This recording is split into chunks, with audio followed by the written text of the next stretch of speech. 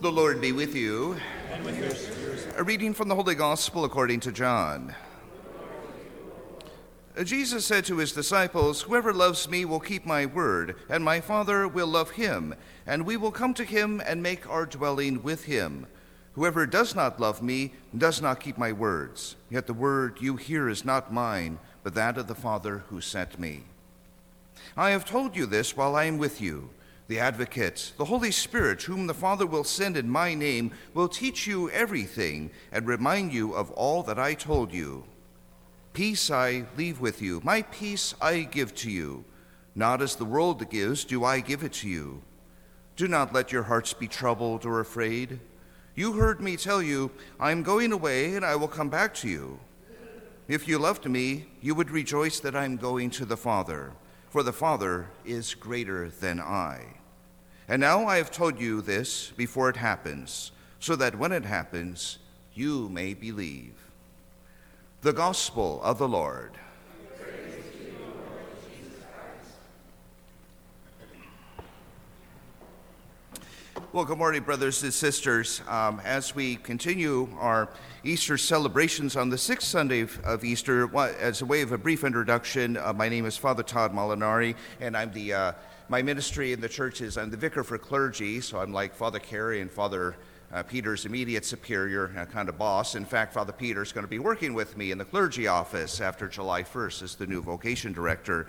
And part of the responsibility I have, among others, is when priests get in a tight spot for Mass coverage, they call me up. So Father Peter called and said, Father Carey's still in Medjugorje, can you help me cover Masses this weekend? I said, of course, Father Peter, I'll be right over. So here I am, always glad to help out and offer Mass for the people of God. But, one of the things, a couple of things I just want to reflect on today that makes me think about, my own life in ministry. And, maybe that's part of this latter part of the Easter season is an opportunity for us to kind of take some time in entering into a kind of a deeper level of contemplative prayer, always directed up to our Lord through the power of the Holy Spirit, in reflecting on my life, not in a narcissistic, self-centered way, but taking my life in hand and taking it with a real seriousness and gravity. St. Augustine calls it gravitas, that there's an inherent dignity, preciousness, and kind of one-time aspect, a uniqueness to the life that I have been given from birth until my death. And one of the questions I am called to ponder, especially during this Easter season in a very focused way, is in this one life that I have, in this one precious life that God has given to me. And think about this in terms of like our children or our grandchildren. In the one precious life that we have, how do we actually live it? What is our response to that gift of life and that gift that has been given in and through our life, that gift of salvation? And to what extent do I really take that seriously, take that responsibly, and really try to live it with a real integrity? And I got one shot to do this in my life, and how am I going to do that with a real sense of purposefulness, integrity, and Christ-centeredness?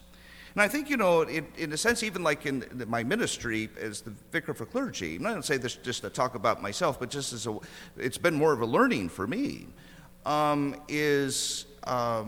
especially like during assignment time that we're having, you will be receiving a new pastor and parochial vicar, and I promise it'll be wonderful priests, hopefully just as good as Father Carey and Father Peter, but they're going to be right up there in the 7-star level. So seriously, we're working very hard, and you have that announced shortly who your new pastor and parochial vicar are. But that's the thing. Life change is hard. Saying goodbye to very beloved, faithful priests like Father Carey and Father Peter is difficult for parish communities.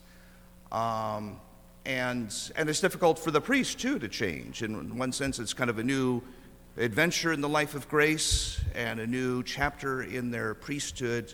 But there's a lot of trepidation, a lot of unknowns. Change is hard.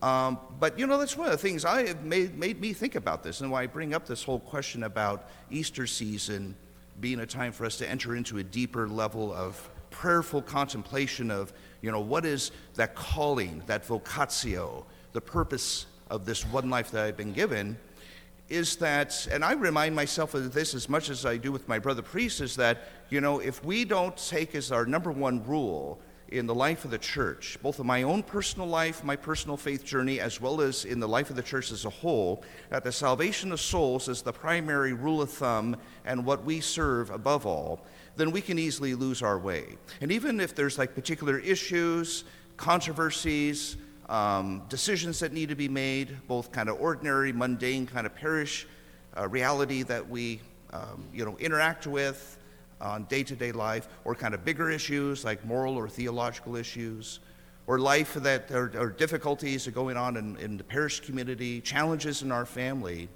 If I don't keep that primary rule in mind, that the salvation of soul, my soul and the souls of everyone else, is the primary rule by which the church has to live, in which I in my own life have to see that in that context, I can easily lose my way. And so I think that especially the grace and the insights and the divine revelation shared with us at the end of this Easter season is the gift and the teaching that Christ imparts to us through the impartation, the giving, the conveying of the advocate of the Holy Spirit, to help each and every one of us and all of us together to keep our minds, our hearts, our souls focused on, is my life at service for the salvation of souls, my soul and the souls of everyone else, those that I am in contact with, those that I never meet, those of the whole human race, that of the life of the church. And I think a lot of the problems we run into, both you could say in the church as well as in society as a whole, is we make decisions and we make considerations and we draw conclusions, or we try to problem solve without the salvation of soul as the primary rule of thumb. And so I think that's, in one sense, it sounds very easy. The salvation of soul is the primary rule of the life of the church and of my own life, but easier said than done. Maybe we could think about that in this week ahead. Think about your kids, what's going on at school. Think about our parish. Think about the local church or the universal church. Think about what's going on in Portland or Beaverton, in the state of Oregon right now. Is the life of the church, and in my life, is it oriented towards doing everything I can for the salvation of my soul and the souls of everyone else? Yes, Jesus is the only Savior. I'm not taking the place of Jesus as the Savior of souls. No, only Jesus is the true Savior. But I have a role in that. My decision-making, what I decide or what I omit from doing, what I refrain from doing, how I live my life, how I structure my life, what my priorities are, what values I live according to. Does that serve that purpose of the salvation of souls? And if it doesn't, maybe I need to re-examine that. Or if it's unclear whether or not that's kind of the reigning criteria, I need to kind of examine, well, what are the criteria that's the factors of why I'm doing what I'm doing? Something for us to think about. And I say that, I share that with you, both as a priest, as a brother priest and fellow baptized brother in Christ, in my own life experience, and then with my brother priests, that even like priests are not immune from struggling with that question. Our egos can get in the way, our agendas can get in the way, our carrying grudges, our nursing wounds from the past, our confusions can get in the way of the mission of the salvation of souls in Christ and the mission that I have been entrusted in. We're not immune from that. And so, again, I think especially as we have that sense of repentance and conversion that runs through as a thread in the Easter season, as it does in the Christian life, going all the way back to Lent, could be seen in that light, too. So what do I need to be converted from that creates distortions, blind alleys, sidetracks, dead ends, that keeps me from really seeing where I have maybe made a wrong turn and I need to make a course correction? Or maybe I've hardened an attitude in a way that's really not helpful, or maybe even impeding this call and this rule of thumb for the salvation of souls. So I say that as one point. I think the second point, too, we could think about as well is this gift of the Holy Spirit in preparation for the ascension.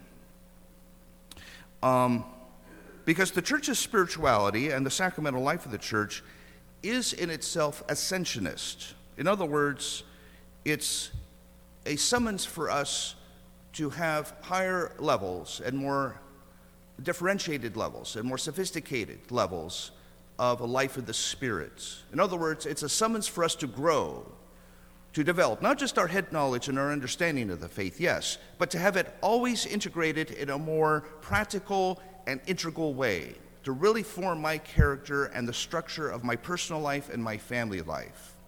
And again, this shows you the structuring aspect of the life of grace in the sacraments, especially in the Eucharist. So in a sense, you could say that this ascensionist integrating developmental type of life of the Spirit that Christ calls us to as part and parcel in preparing us for the celebration of the Ascension, but not just the celebration of the Ascension as this historical event or this kind of trans-historical event that took place 2,000 years ago, but the Ascension that lives in me and in the life of the church, that the summons of the church in my life is always to ascend higher and higher, closer to God. And what is it that needs to be cleared out so that that process of ascension and process of integration in the life of grace can continue unimpeded? And this again really then brings us back to the celebration of the Holy Eucharist. The words of Jesus resonate within our hearts. Peace I leave with you, my peace I give to you. Not as the world gives, do I give it to you. In other words, what he's saying is peace not in the sense of just absence of conflict or just happy feelings or nice sentiments, but rather peace in the sense of a life ever more centered on God. And that the Eucharist is the guiding principle for us, both in how we celebrate it with ever greater reverence and devotion, but also how that unfolds and can unfold ever more deeply and ever more truly in my life, where I really become Eucharistic, I really become the body of Christ. And it's not just a metaphor or a nice image, that Christ really resonates through me, and that my life becomes more and more of a true reflection, if you will, or a true incarnation of God in Christ. That's the purpose of the sacraments, that in the sense that they pass away so that they can pass through us, and that movement of the Holy Spirit then comes through us. Or I can, if I don't see it that way, or if I'm not receptive to the Eucharist in that way, if I don't engage in it, you could say I kind of live an anti-ascensionist kind of Christianity. There's just this routine I do, or this check off the box, or there's not an openness to change. There's not an openness to change in me. Or I might have these blind spots that become hardened, and I think of them as kind of almost second nature, and I don't even question them after a while. This was the image that St. Augustine had of sin. So in a sense, there's this idea then of ascension and the giving of the Holy Spirit and in and through the gift of the Eucharist to lead us into ever more faithful, absolute, and receptive openness and vulnerability to the life of Christ in me. And always asking myself the question, where and how do I need to grow? Where and how are those blind spots still impeding me? Where is it that my life may have aspects where I'm not quite ready to be vulnerable to the grace of Christ and the power of the Holy Spirit that makes me an ascensionist Catholic or ascensionist Christian? And to the extent I don't, I remain stuck. And then, thanks be to God in His mercy, we don't have to remain stuck. God is always patient with us. God is always good and forgiving with us. But at the same time, it gets back to my point is, in this one life I have to live, and every day that I have to breathe, every day I walk on this earth, how do I respond to that? It's another opportunity to respond to what has been given to me in the risen and ascension life of Jesus Christ. As we enter now into this latter part of the Easter season, prepare for the ascension of Christ, let us make this also a time, as I said, brothers and sisters, of a deeper contemplation of my state in life now, where I need to ascend, to be ever more faithful to Christ. Where is it I need to repent and convert from those areas where I'm still impeding myself? Or it may be difficult, and I may need healing from what keeps me from growing. And where is it I might be a little too self-centered, a little too self-preoccupied, a little too hardened, a little too much where I'm always kind of projecting or throwing out and the finger pointing to others, and I don't like to take a good hard look at my own life. And so these are the questions at this latter part of the Easter season as we prepare to celebrate the Ascension, that if it is to be true in me, the Ascension is to be true in me, that these are necessary questions. These are necessary points that I have to enter into at the celebration of the Eucharist and throughout the week ahead. Let us pray for one another in this 6th week of the Easter season that we will have the grace to do so. Many blessings to everyone.